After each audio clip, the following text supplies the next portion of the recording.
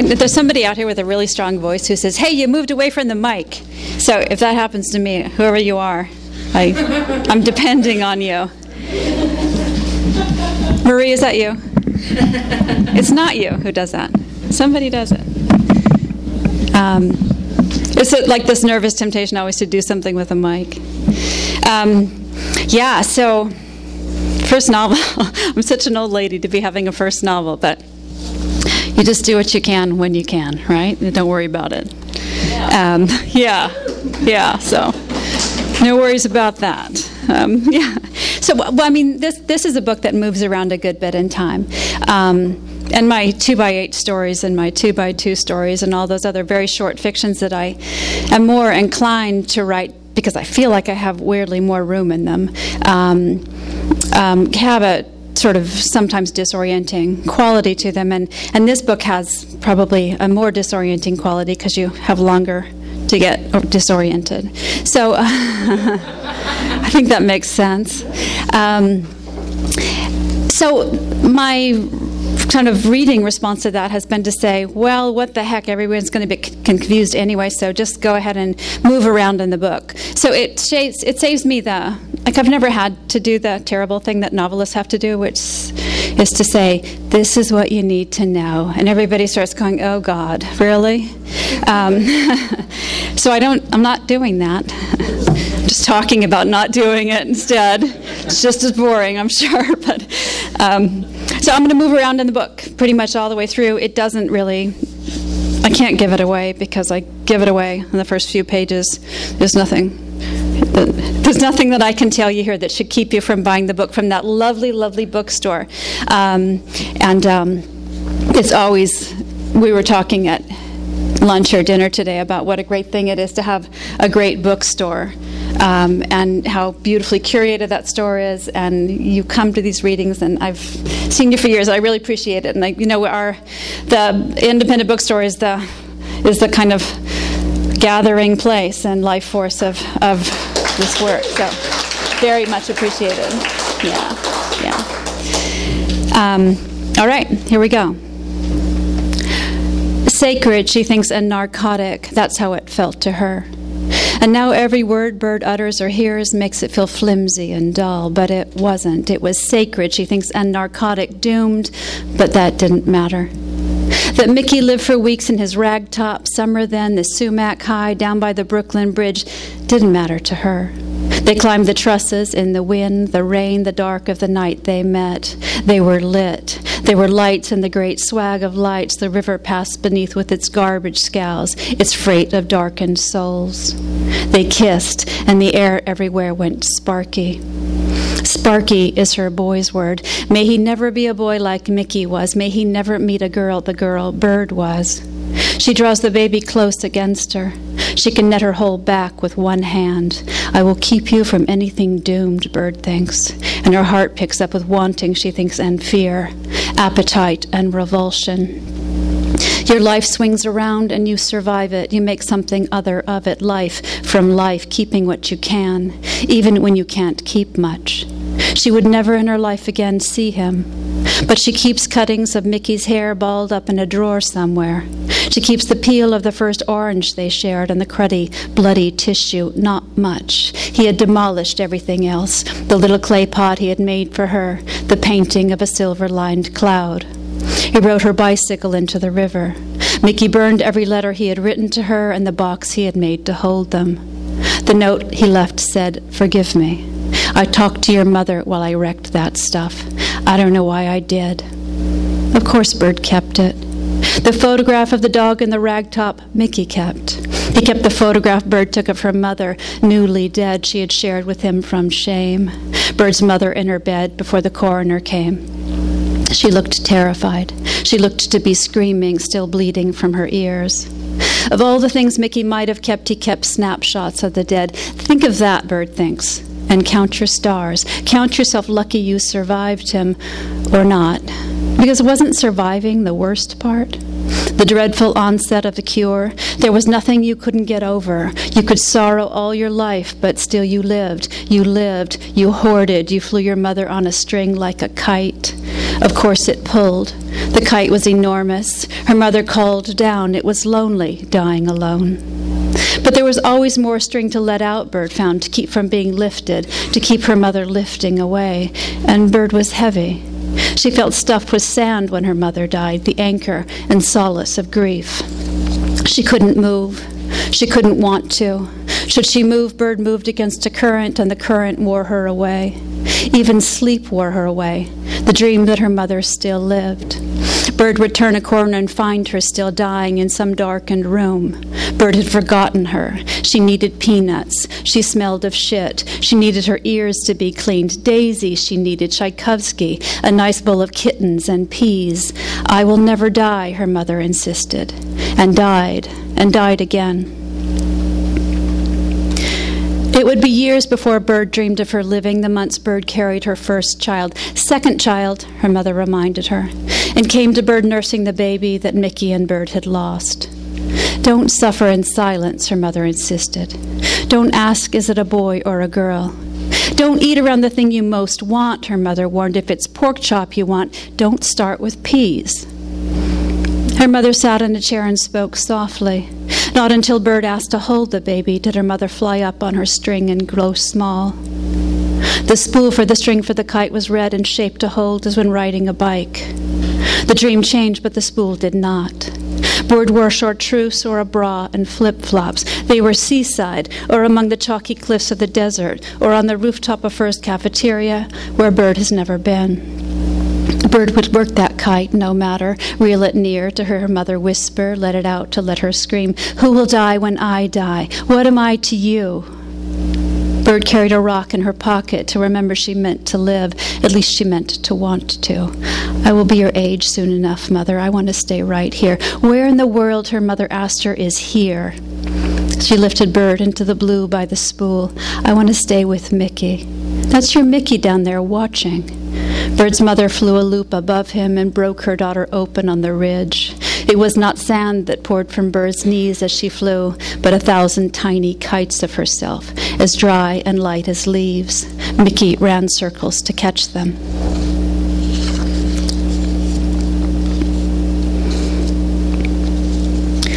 I can't sleep, Bird. I'm sorry to wake you. Trouble, she had seen him coming. Come here. He put his cigarette out in her layered drink and brought her to bed too jangly to sleep. I keep thinking if I close my eyes, I will never open them again. I'm sorry to wake you. I can't help it. I want to make you proud of me. I want to fuck you until you can't bear it anymore, until you wear down and cry. I should let you sleep, Bird.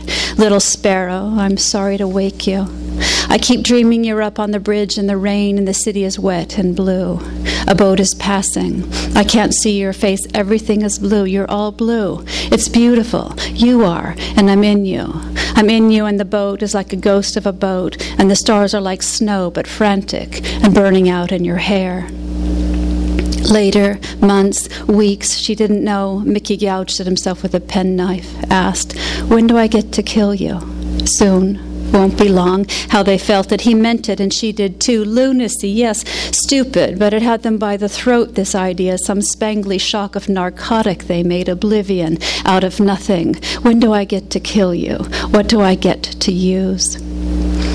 The answers came to them in the bedroom, sprung from the heat of fucking, bed talk, potty talk, not a plan so much as a feeling, needling the watery, sloppy hum and drift, a grief in her, unhelpable. Something had to give. They would fly off a bridge, dusk coming down. They would slam the car into a wall, nothing lasting. A moment's impulse, 3. Still an impulse. Wasn't it as good most days, any old day, as intention? The long-grown list of intention, the hope of how to be. Bird keeps grades on herself, the future schoolmarm, a B-day, a D-day, details her insufficiencies, too late, forgot, nice try. The costume hung together with straight pins, the sneakers at the bottom of the pool. She tries the PTP, the LEC, the LCC, tries service, atta girl, all the ad hoc, this and that. Nurses a tree in the churchyard. Nothing pure about it. She is balancing deed with the failure to do, hoping for a wash. She brokers her little mercies, prepays against calamity, the F and D minus days, thinks in averages, bigger pictures, the solid and sustainable C. Oil old rusty bike chain, plus played guitar at all school, minus boy sears chin on cookie sheet, minus pup breaks neck on stairs. Bird wants to be caught, flung out.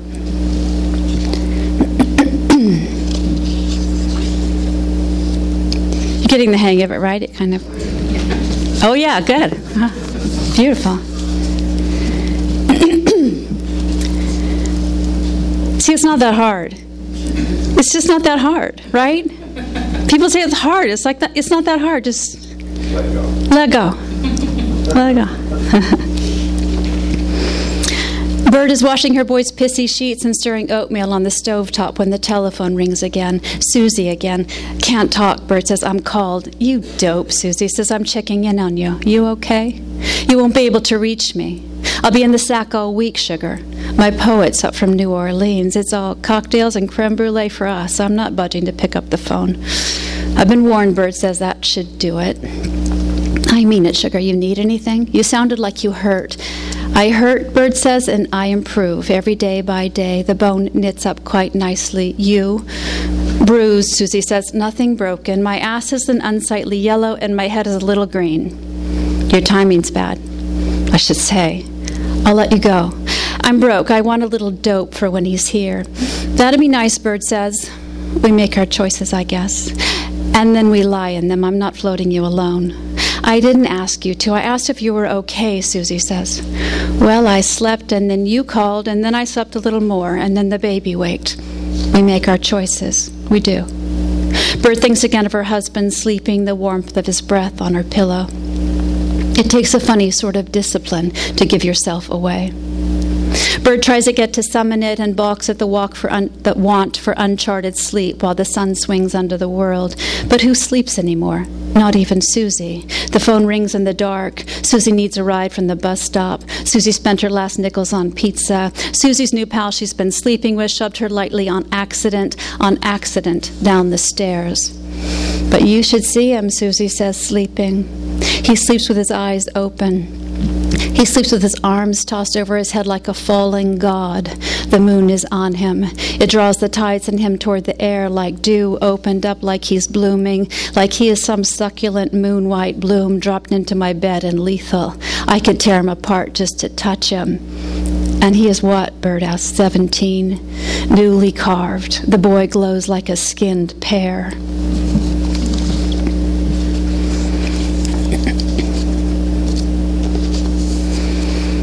The day is blowing. The leaves flock down and shore against the barn, snagged up together. They twitch. They don't look right. They don't look enough like leaves. Bird goes barefoot to the unhappy grass and finds her boy in the drift of leaves, his pajamas splotched with dew. He has dropped to sleep again, hiding, waiting to be found. Up, up, she says, and tickles him awake.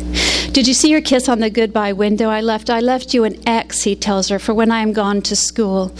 Come, Sprocket, Bird says. Hurry up, hurry up, hurry up, hurry up, her boy says, dragging his feet through the dew. His feet leave wet prints on the kitchen floor that won't dry until after Bird's husband is gone, after Bird calls Susie and Susie calls Bird, and Bird is drunk with the baby and coming apart in the tub upstairs. The dog will drink from the tub while they are in it and lick at the steamed-up faucet. For now, the dog sleeps beside the wood stove. Family dog, dog of the marriage. No Maggie dog, this one sleeps the years away. Her boy is reading Babar to this dog, remembering the words, his head on her neck for a pillow. She's dreaming somebody, Bird's boy says, look, and catches her tail. She wags in her sleep. The baby rocks in her singing seat, thumping softly at the dog's ribs. A tableau, a scene perfected, luminous and dear. When my children were small, Bird will come to say, and the scene repeats in her head. Bird's husband is still upstairs, hamming it up as he pisses, remembering mighty Achilles, fast runner, killer of men. Shit, shower, shave, the man will be down soon. If I got a gun and shot him, Mama, would it just be me and you?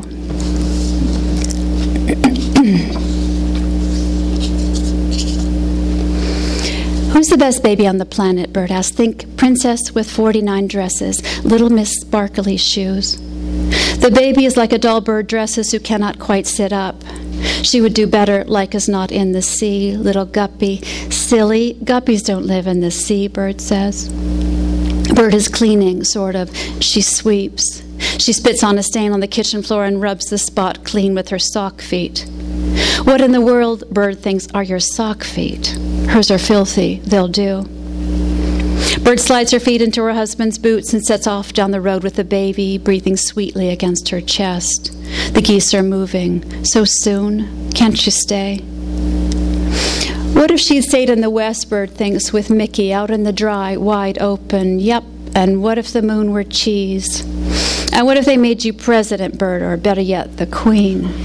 She'd raise the suburbs, give it all back to the animals, open the gates of the zoo. Was it true there was a zoo of good Christians to prove God's impeccable design? Better throw the bolt on that one. Those people need to die. She would line them all up, the CEOs, the greedy guts, the poachers, the cheats. Let the hyenas have at them. There's a sport for your networks, yep. Let's get rid of the buttons and levers, return to hand to hand. It's just you, high sir, and the hyena. You get a stick. The hyena gets a loop of your colon to unspool you. By now, run. Nice, Bird thinks, and you're a mother. You keep the tally for the PTP. The neighbor is still burning plastics. Throw him in, quick. Let his ticker quit. I'm sorry is what she means to say.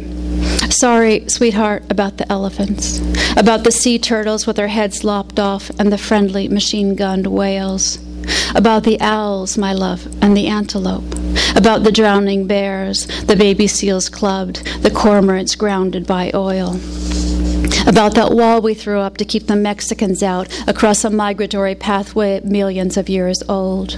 For the sharks finned and starving, sorry, the food riots, the refugees, dioxin in mama's breast milk, sorry, mercury in tuna, chickens with their beaks cut off, fed their own shit from a tube, it's cheap, it's worth it, sorry, love, welcome to the world.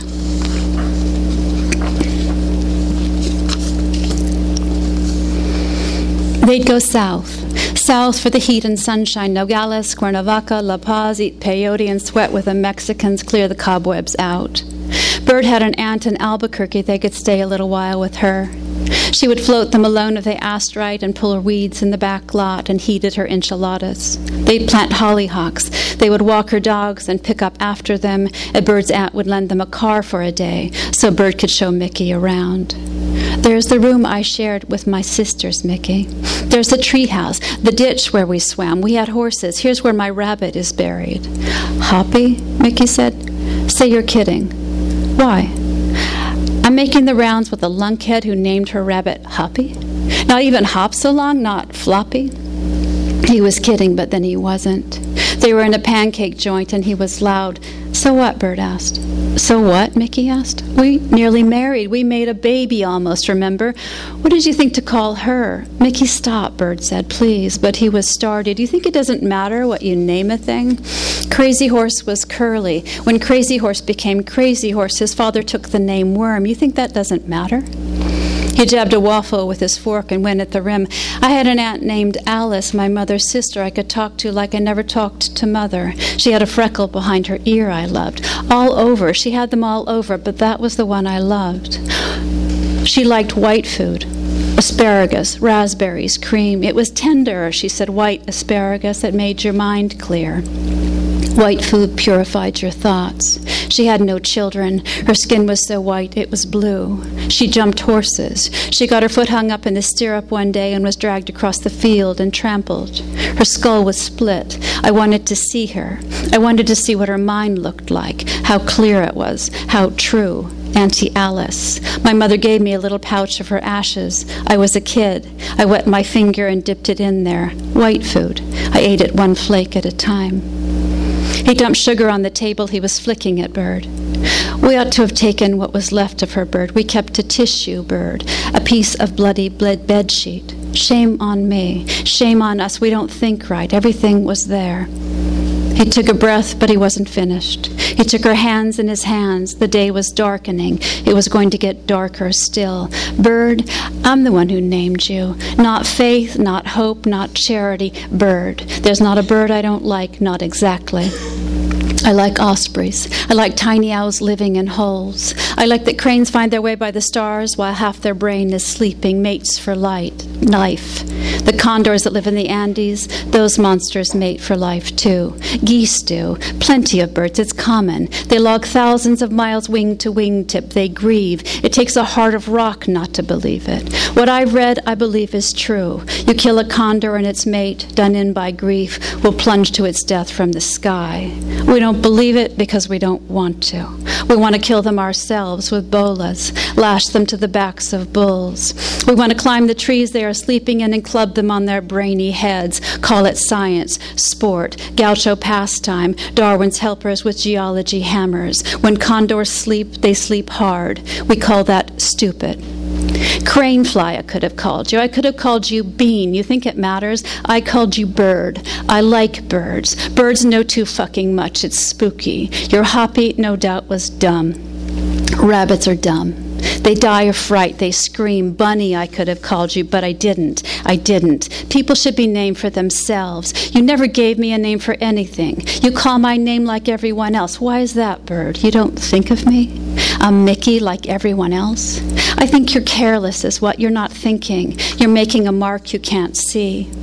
Bird, if I named you for a bird, I'd name you Sparrow, maybe Wren. I thought of Phoebe. A Phoebe is faithful. It comes back and goes away. Polyandrous, polyamorous, the loosely colonial, I like them all. I like chickadees, little homebody birds who stick around and sing all winter long. Chickadee, a bird named for its song. I like whippoorwills, sitting alone in the dark, coming down they go quiet. Then they sing the song they were named for in the dewfall and dimming woods. Whippoorwill. We have to think more. We're making tracks, bird, everybody is. There are marks where anyone has been. But bird, that baby of ours was nothing. We named her to be taken, to be nothing. She was Tattersbird, a bloody dumpling. Think, little Caroline, she was nothing. I never even wanted her. I only wanted you. I wanted you, Bird wrote to her mother. I'd be you. I would wear your dresses and carry you around, and in this you would be a mother again, and a baby, and I wouldn't be a dead baby's mother, and not a girl with a dying mother over and over again. I'd be nothing at all. I'd be you. Thanks, I'm stopping there.